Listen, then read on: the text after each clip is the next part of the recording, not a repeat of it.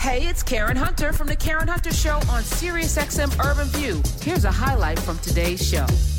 He's the founder and managing partner at Rare Breed Ventures, which is a pre-seed fund that invests in exceptional founders, and he's exceptional himself. Let me welcome back to the show, McKeever Conwell II. We call him Mac. Mac is back. Hi. How's it going, Karen? Happy to be back. Yeah, y'all brought me on some heavy stuff, but it's all good. I know you can handle it. I know you want to talk about NyQuil chicken. We're good. I'm good with that. I'm just saying, like right before I came on, I saw the FDA put out this report about telling people not to marinate their chicken in NyQuil. Apparently, people going on TikTok calling it sleepy chicken. What's wrong with these people? Like, do you want to get clicks that bad? Like, that's what all this is about. Yes, that's like the people who, make lasagna on their counter with their cat on it, and everyone's sitting there like, no, but I feel like this is the wave now. Paula Patton not seasoning her chicken and not washing it. We're like, oh, what's happening? I feel like they're trolling us so that we could talk about it, and this is how they stay relevant or in the news. I guess I don't know. So that's a bit wild. So I've been getting harassed by the census. I feel like once you sit with the census, they figure you're the one person that's going to talk to them. So now they call me and send me all kinds of stuff. Now I got to do 5011. There's so many different censuses, right? So now there's the crime one that I had to do, and then I had one for my business. So I was like, and they were like, it's only going to take 20 minutes. I said, who has a spare 20 minutes? I got trash TV to watch. But I sat and I filled out the damn thing. It took a little more than 20 minutes, but as I'm going through it, Mac, there's so many sections in the census, business census, on tech and all of the different ways AI. Does your company use AI? And if so, how does it use AI? And what kind of technology are you using? What did you use in the last year? And I was like, this is interesting. So the government's gathering this information about companies, and it's so tech driven that I'm like, maybe I should find a way to introduce AI. So if I have a business, Mac, how could I use AI to then get this government money like Tom Brady? All right. Just want to put that out there. I want that Tom Brady. Hey, I wish I could have invested in Autograph, Tom Brady's company, but I'm not one of those type of investors. Well, it depends on the business. It depends on what your business is, right? AI can be used for all different kind of business cases. The most simple one, easy to understand, is like having a chatbot, right? Having something to simply have people interact. So instead of you trying to answer everybody who's coming to you for something, having a simple chatbot that goes through, triages people, helps triage your emails, lets you know who's serious, who's not. That's like on the simple, business case all the way up to, if you got a beauty company, maybe you have something where people take a picture of themselves and you got AI that goes through and figures out their pigmentation and gives them like, hey, this is the perfect color for you, right? Like it depends on the business and how deep you want to go with it. So there's a lot of ways to use it. AI is just a tool, but try to get that money and all those tax breaks. All right. I was also processing, because I had Dawn Dixon on earlier. Yeah. Dawn's awesome. She is awesome.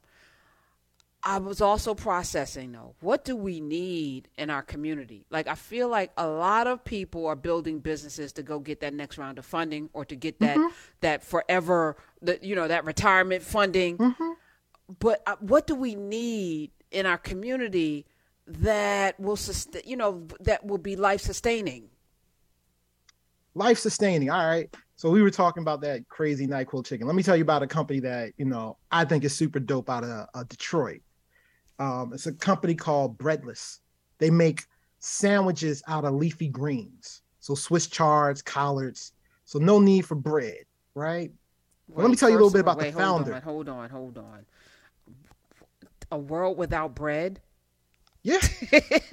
I feel like that's blasphemy. I feel like Jesus is not smiling on a world. Well, here's the thing, bread. right? You don't need all that gluten in your body. You don't need that starch in your body. There's a bunch of people in our community who's pre-diabetic and diabetic. They don't need to be having bread anyway, right? You are correct. You're right. Let me tell you a little bit about the founder, right? This dude played football at undergrad at Brown University, studied finance, goes into investment banking at Morgan Stanley, then gets his MBA from Harvard, goes into private equity, doing sports arena deals, so like helping sell sports arenas. And the whole time was a dude who like cared about his health and didn't eat bread and couldn't find a company to invest in, so he started his own. When he puts his first brick and mortar store up, he puts it in Detroit, Michigan, across the street from Section 8 housing in a black neighborhood to prove out a concept like this could work in a low income neighborhood. Why? Because he's black. And he started this company with his wife. Right, like those are the kind of things. All right, listen, I'm on the site right now. Let me. I'm only apologizing because I love bread, but I don't eat any bread. I only eat sourdough bread because I read that there's a lower glycemic thing. If I'm gonna eat bread, it's gonna be sourdough, and it also helps with your digestion. Not that it helps. Like, so if you eat half a loaf, you're gonna catch that work. But 2 slices, with a little salmon is not a problem. But this looks delicious. I want the kale and the spicy chickpea with the turnip greens and the collard greens and the smashed falafel with the spicy vegan aioli and the pickled turnips and the Arabic pickles and the tomato and the onions. That looks delicious. He put it in a neighborhood like the kind that he grew up in. Because he said when he played football as a little kid, his mom always took him to get McDonald's. He's like, where do we have to go? So he wanted to put it there first. Come on, breadless. That's the kind of innovation you see when you get folks like got some money. So they came to you for funding, Mac, or is this one of the companies you invest in? Because I want to be in on this. I can neither confirm or deny at this moment, but I will say if you want to learn more, Karen, me and you can talk about it. Yeah, I want in on this because even their snacks, they got little carrot chips and little collie pops and little jicama chips. And the drinks, the Midwest juicery with the beets and the carrot gold. I mean, this even the raspberry lemonade energy. I mean, this in the hood, and I'm saying hood because it's the neighborhoods that we live in. Should not have horrible food on every corner. This is a great option. Chef's kiss to them. Matter of fact, Mac, can you drop some information for Smids because I want to have them on the show because this right here, this is what I know about you. Absolutely. I'm happy to. For those who want to check it out, the website's eatbreadless.com. Super dope founder out of Detroit, originally from way of Ohio, right? So, that's the kind of stuff our people do. If you want another one, I'll tell you about a company called Juno Medical. Juno Medical is the next generation primary care doctor facility that focuses on the family instead of the individual. The founder, Keely, is a Black man who was a physician turned McKinsey consultant who specialized in medical payments. Like, you're not going to find a better founder for this. His first one he put in the middle of Harlem. Come on. Like day one, this is where we started. The next 3 are going to be in some very famous Black neighborhoods too. And he just closed a huge round of funding from some big name individuals that, next time I come on the show, I'll be able to put some names on it. But, this is the big one. People think like he's trying to beat out One Medical. No, he's trying to be the next Kaiser. Right? Ooh, you just made me. So let me ask you this, Mac, and drop his information as well because I'm on his site. During the pandemic, we probably had a doctor on every day. And we interviewed a doctor who had gotten her degree or gotten trained in Cuba. And she talked about being in Cuba. We know Cuba, first of all, 99% literacy. Hello, they read in Cuba, y'all. They read. They may be embargoed and all that, but they read. But also, they train doctors throughout the diaspora, right? So this system might be racist, but they're not racist there. You're going to Venezuela, all throughout the Caribbean island, Africa, Brazil. They can go to Cuba, and then they deploy their doctors to places that need doctors, right? So she went there, got her training in Cuba, and she said the beauty of being in Cuba was that in the neighborhoods there was a doctor or a nurse in every neighborhood. And they knew everybody's status, who needed very few diabetes, but who needed medicine, who was sick. They would check in on the people. And so after that interview, I reached out to, I'm going to say it, another doctor that's been on the show many times. And I was like, can we, because in my neighborhood, I just went to an urgent care and it was a good experience, but it's not in our neighborhood. Like I had to go to another person's neighborhood to get care. Why don't we have these in all of our communities where it's dignity, where people feel seen? And I, talked to a hospital in Boston, shout out to Boston, who's doing that. And I talked to Dr. Soares, who has a hospital in Somerset that also is doing that. But I was like, where is the urgent care, model? Is Juno Doc Care what are they? So not only can you get your urgent care, you can also you see your OB, see your primary, or see your pediatrician. So the idea is they created a facility around the project manager of the home, which is usually the mother of the home. So when you go to schedule, you schedule appointments for everybody at one time. You do it all digitally. You can actually pay for your visit at the time of scheduling. So you can pay for it weeks or months in advance of even going. And if you come in for urgent care, you never get a bill in the mail. You always get your bill before you leave. Right? Like he's trying to bring transparency to this whole process. And if you have insurance, and if you don't have insurance, you can pay with a credit card. If you don't have insurance, you can pay. And they also have a membership plan. So if you want to become a member there, you can get special benefits there as well. And if you don't have insurance and you're a member, might be able to get some good treatments. I love this. Now, as a investor, yes, you're always looking for scalability. Yes. 100x. How can we? So how does a business like this scale when it's predicated on a dwindling supply chain of doctors and healthcare physicians, right? Or health providers. There's a dwindling number of people are leaving in droves. I mean, that's true.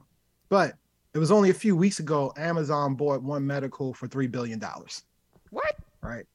So, I mean, Amazon's trying to own the world, right? That's what I just said. It's hard to avoid. If we were going to boycott Amazon, you basically would have to live in a tent somewhere with no internet and live off the grid. Look, y'all say what y'all want to say about Jeff Bezos, but every now and then when they send me something that ain't right for me and I call them up and I be like, yo, this is the wrong thing. They be like, just keep it. We're going to send you another one. Look, man, take my money. Keep making my life easier. All right. But the thing about the medical profession, you're right. It is a dwindling profession. People are leaving, especially after the pandemic. We saw a huge flight, but it's still close to $1 trillion industry, y'all. Like, he only got to win, but he only got to get so many customers to make this $1 billion business for us to get big dollars out of it, right? So at the end of the day, there's enough doctors supporting the folks for me as an investor to make money. And hopefully his care centers are going to bring the type of care and the type of quality of life for not just the patients, but the doctors as well, that will bring more back into the profession. That is a goal, right? So it works both ways. Oh, wow. From an investment standpoint for you, Mac Conwell is here, the second. We got through all of his genealogy last time he was here, so that was nice. How do you assess value? We were talking with Dawn about that. So she has 10,000 investors. She's looking to be acquired, and then she's going to cash out and give everybody their coin, right? Right. From the other side, as an investor, you see something like a Juno Care, or I think more difficult would be Breadless, right? Mm-hmm. How do you assess value to something that is so cost intensive to start up? So first, I'll talk about Breadless a little bit, and then I'll talk about how we do valuations, and I'll give some nuances there. The thing about Breadless is one of their first investors, actually their first investor, is the first investor in Sweetgreens. For those who don't know, Sweetgreens was found, I think, in like 2007, maybe 2010, started getting investment in they got the first investment in 2010. And then by 2013, started taking in investments every year after that. When they went public at a $3 billion market cap, right? There is a model to follow for this company. But when we talk about valuations, I work with companies early on. Like, I'm an early stage investor, which means I'm one of the first investors in. And so that means when we do valuations of companies, it's a lot more art than science. As companies grow and they got more going on, it becomes more science. But at my stage, it's really a function of how much equity, how much money does the founder want to raise? How much equity does the VC or investor want to own? And who has what leverage, right? And so starting point, let's say founders like, yo, I want to raise $1 million. VCs are like, we want to own 20%. Okay, your valuation is now 5 million because $1 million out of 5 is 20%. That's the starting point. And then we start to push and pull on leverage. Your leverage points are going to be, as a founder, do you have a bunch of investors who want in on the deal? So if you got a bunch of investors, you'd be like, hey, you say you want to get in at 5, but I got like 8 or 9 other folks who want in. So I think we're going to do this at 10. Okay. Or what the market demand. So if we go back to like 2020, 2021, the venture space was really hot and valuations were really high. So then like the starting point for everybody was like 10, 15 million, right? When then during normal times, it might be like 5 to 8. And so it all depends on the push and pull. And then on the flip side is the VC. Let's say you don't have a bunch of demand. The VC might be like, you think you're worth 5 million, but we're the only game in town right now. And we really like you, but we think it should be at 4. But you as a founder got a choice. Like, do I take a lower valuation and give up more equity? Well, if I need the money, it's going to do what I got to do. I got a hard decision to make, right? So at the earliest stages, that valuation stuff is a lot of science and negotiation. Once you get to the point where your company's making millions in revenue and you have EBITDA and all that good stuff, well, now we can start to assign, okay, like, are you going to do 10x revenue or are we going to do 20x revenue? But even then, like we just talk about like funny money, the company Figma just got acquired by Adobe. It's the largest private acquisition ever at a $20 billion valuation. It was a 50x revenue. 50x revenue. That's ridiculous. But they got a $20 billion valuation, got acquired for $20 billion. So, if you're an early investor in Figma, you just made your whole career. Oh my God.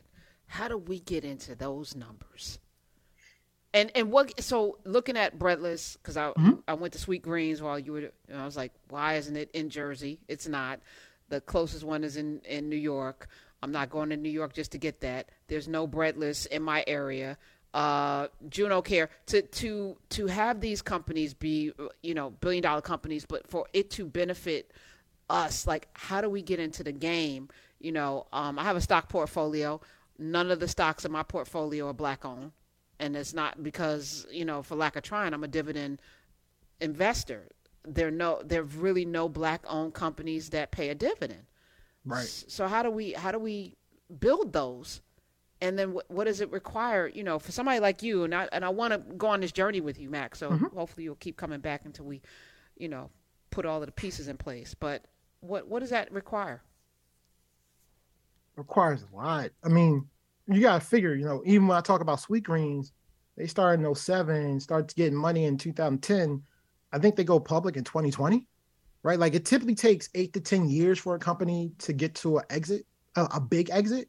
And very few companies ever get there. Most companies never get that far. So that means you got to have a bunch of companies at the top of the funnel that hopefully you get one of them that gets to that part, right? But then like, how do we get folks to be able to be investors in those? We got to lobby. There are so many rules around who can actually invest in companies. Like to invest in a private company, technically you have to be what's known as an accredited investor, right? And to be an accredited investor means you have to make $200,000 a year for each of the last 2 years based on your taxes, or you have to have more than $1 million in assets, not including your personal residence. That's a really high bar. And then when we talk about when you do make the investments, whether you're investing in a venture fund like mine or directly into a company, they're limited to only 99 investors. Right? Like, these are rules that have been on the books since the 40s to protect people, post the Great Depression. We in a different world and different time, and legislators are still hemming and hawing about this. And here's the interesting fact, right? Like, if you follow me on Twitter, you can probably figure out what kind of politics I have, right? You know who's actively trying to make changes to those rules to help more people get in? John Ossoff. Republicans. Because they care about the money. And whenever I talk to Democrats about it, they're always skeptical because the Republicans support it. And I'm stuck in the middle, like, I need y'all help. Right. But they like, nah, that those folks on the other aisle support it. There's something wrong here. Yeah. And so then you get caught up and it's like, I gotta go to who's helping me make the change. And I don't want to work with these people. Y'all not helping me. Right. Y'all making me work with the people I don't want to work with. And they're insider trading. Oh, I mean, here's the thing, right? When you have money, you hang around people with money. And all people with money do is talk about money. They talk about what businesses are bringing in money. They talk about how to get money. Like insider trader, what?